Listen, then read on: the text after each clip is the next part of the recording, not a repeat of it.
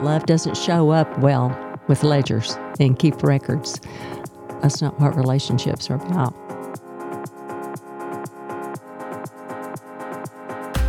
I'm Susan Goss, and as a seasoned therapist of more than 15 years, I'm honored to have had the opportunity to gain so much wisdom from so many people and love passing that knowledge on to others.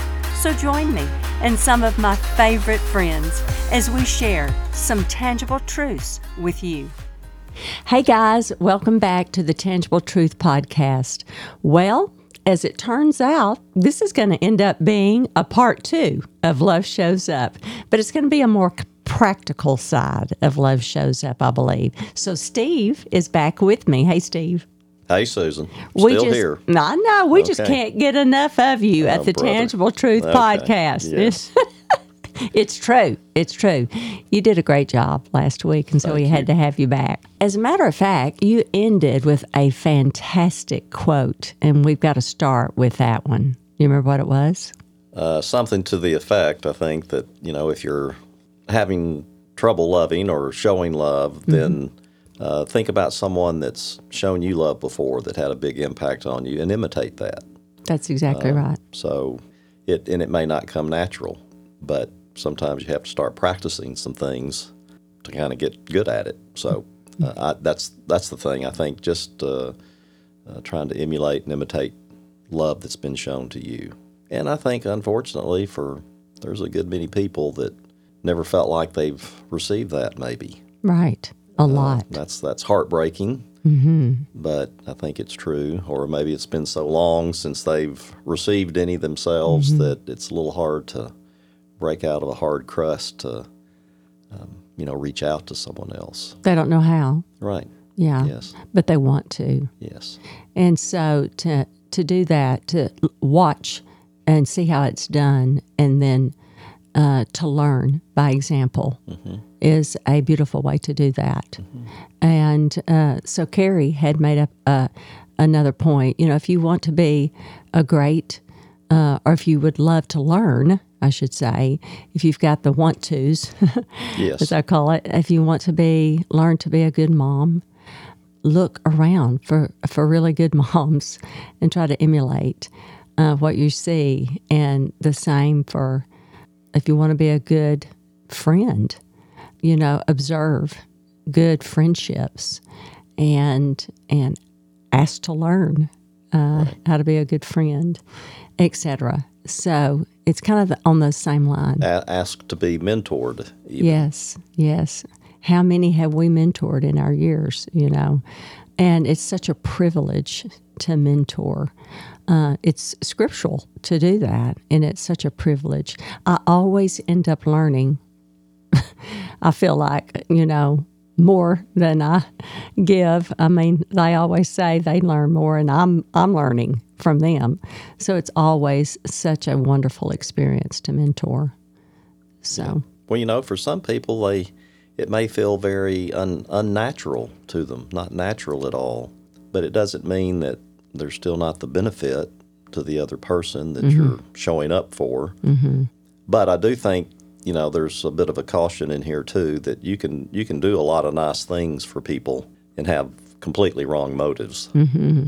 That's not love. That's not love showing up. It might be a nice gesture, but I think, again, as we talked about, if you're really, I wouldn't say necessarily work hard, but if you're really trying to connect well with that other person, whatever you do is going to be more meaningful. It's going to be longer lasting.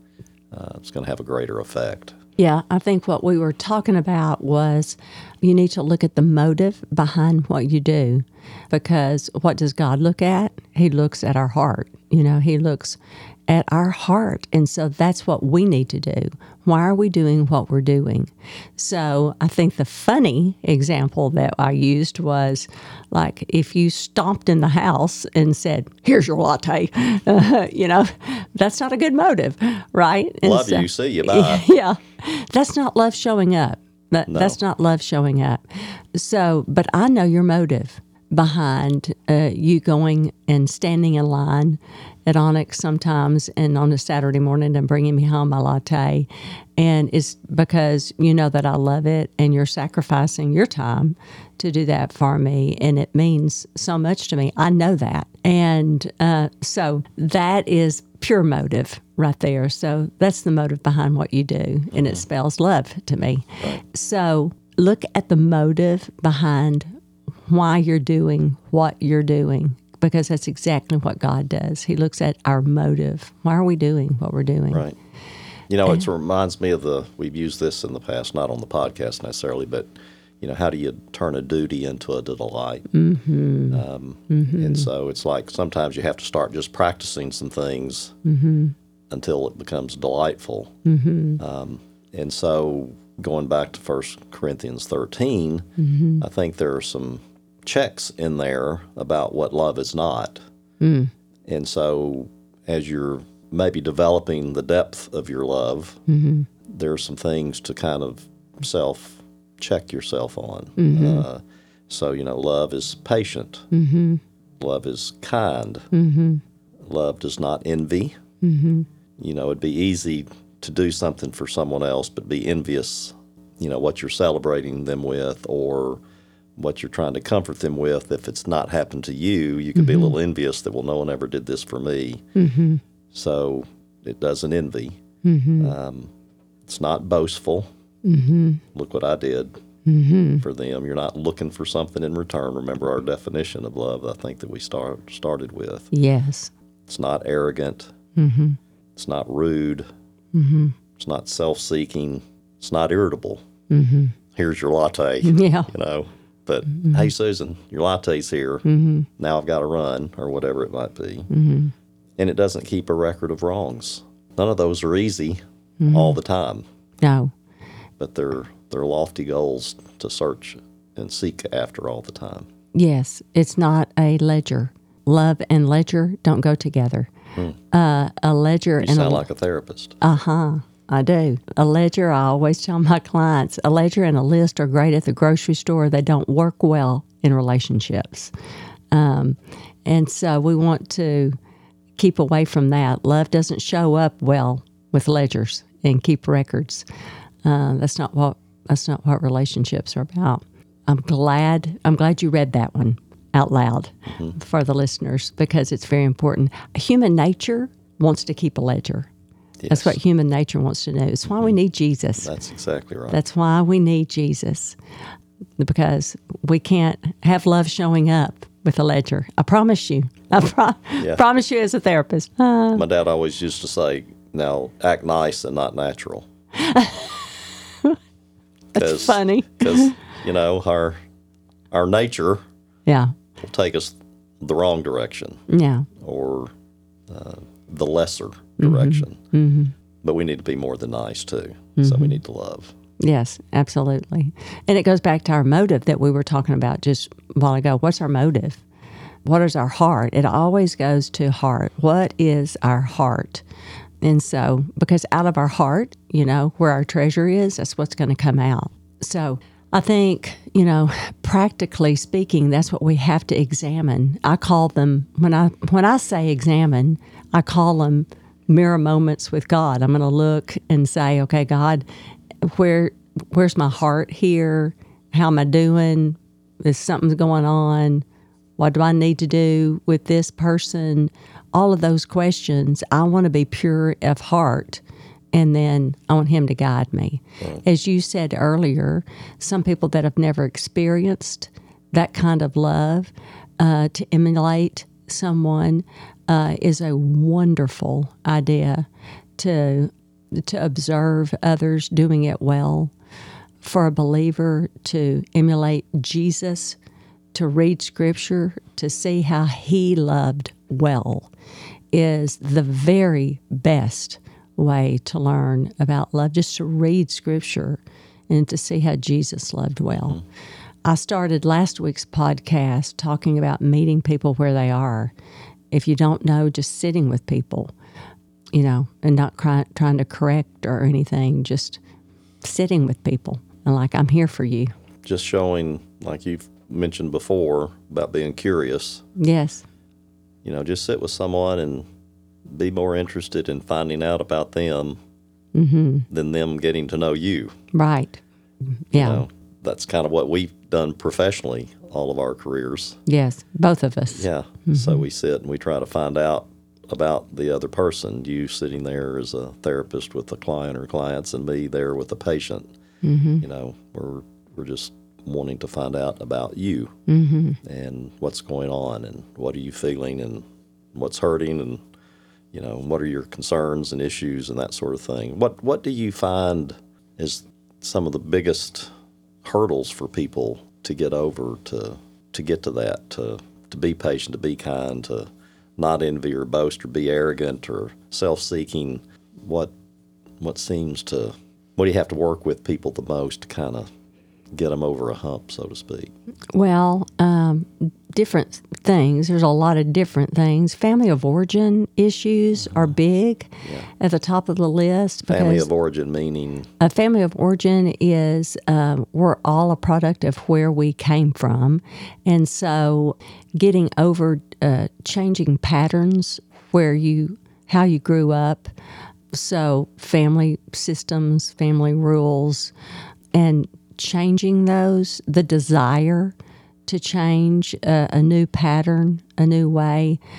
You know, you phrased it as getting over that, you know, somebody desiring change into a new pattern it's actually a beautiful thing to embrace the things that were wonderful about their family of origin, but the desire to change those things that were not so wonderful without working through those. And then the difficult, if they're married and they're in a relationship, to learn how to have an emotional language to do exactly how I started the podcast, to feel what they feel, to hurt when they hurt, to not have their own agenda, but to see the side of another human when it doesn't seem like they should, when they just want their way. So being other-focused when it doesn't seem right to be other-focused or it doesn't feel good, but to learn that process of being selfless instead of selfish is a hard process, but the desire to do it is a beautiful thing. I've seen people, it is such a privilege to sit with people. It is amazing that people are here willing to work through the hard. It is amazing, and I highly, highly admire them for it. Everything from anxiety, depression, to broken relationships, woundedness, family wounds, abuse, that people live through what they've been through is amazing to me. Yeah. Didn't think I was going to tune up, but... Yeah. You know, the human spirit, it's tough. It is. I mean, it can be crushed. It can be. But it's tough, too, to come back from things that the world can throw at you and try to stomp on you with. Yes, it's also hopeful. Yeah. I know you were mentioning, you know, our son's father-in-law, Erwin McManus, talked about love is more powerful than hate. Yes, Erwin McManus is the lead pastor of Mosaic in Los Angeles. Oh, man, he's written, 17 books? He's amazing. Probably more, but yeah. He's a wordsmith is what he is. Yes. But he did. He made that statement. Oh, I heard it years ago, but it just stuck in my head that love is more powerful than hate. And it doesn't sound so profound, but it really is when you really pick it apart, because both as a therapist and, you know, when we talk about it, even as a physician, you know, when you think about it, because love is so intentional. It has to be, because it involves such sacrifice for it to work. You know, for me as a believer, I see Jesus. I see him in my mind, the image of Jesus walking all the way to the cross to sacrifice for me, for you, for mankind. You know, I see that. The ultimate sacrifice, love. He is love. And in relationships, we're talking about love shows up. And we say, I said the line in the article, it sacrifices for those that it serves. And that's what it does. You sacrifice for whoever you're serving. And if you've never been served, you do, like you said, emulate someone and say, oh, this is how I love. But it involves sacrifice. And hate sometimes just involves anger and joining a bunch of people doing things, and sometimes they don't even know why they're doing it. It's just anger and hate and confusion. And God is not a God of confusion at all.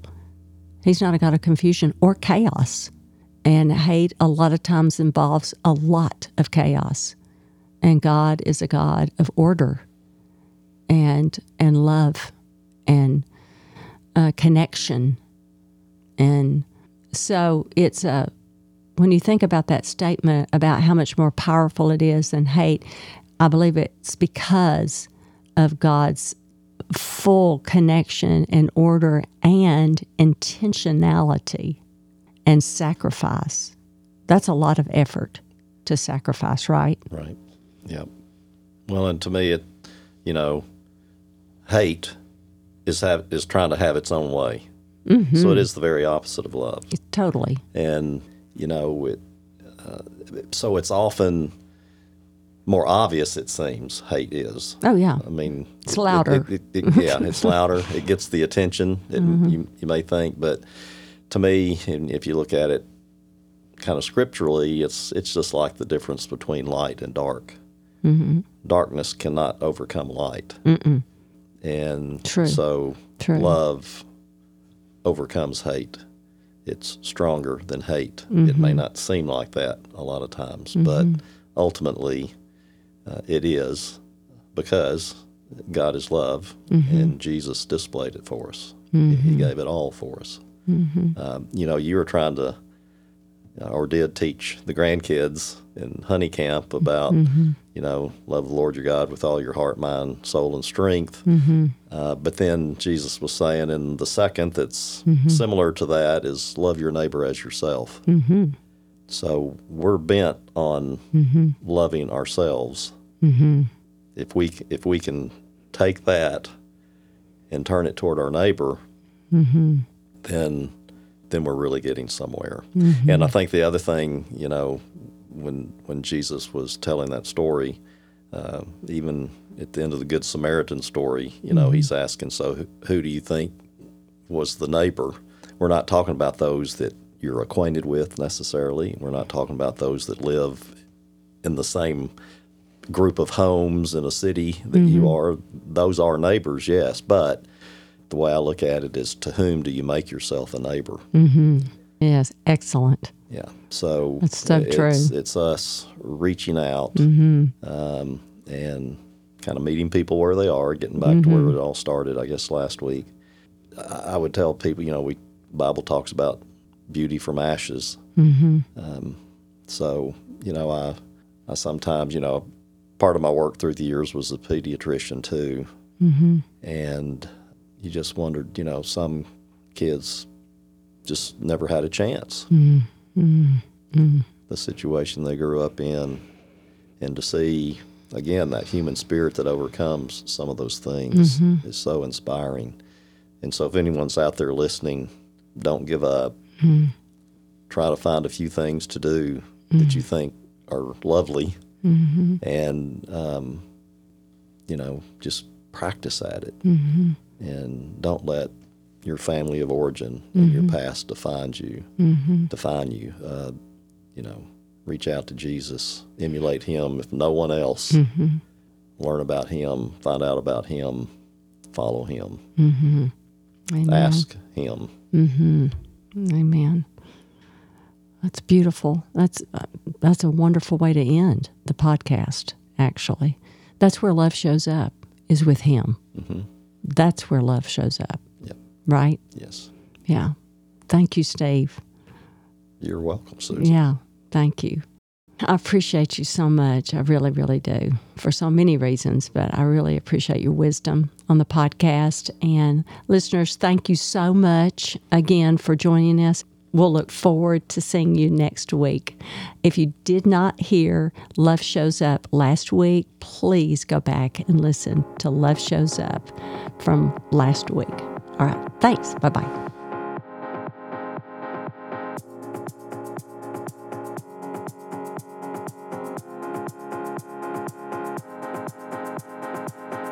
Thanks for listening to the Tangible Truth Podcast, part of the KLRC Podcast Network.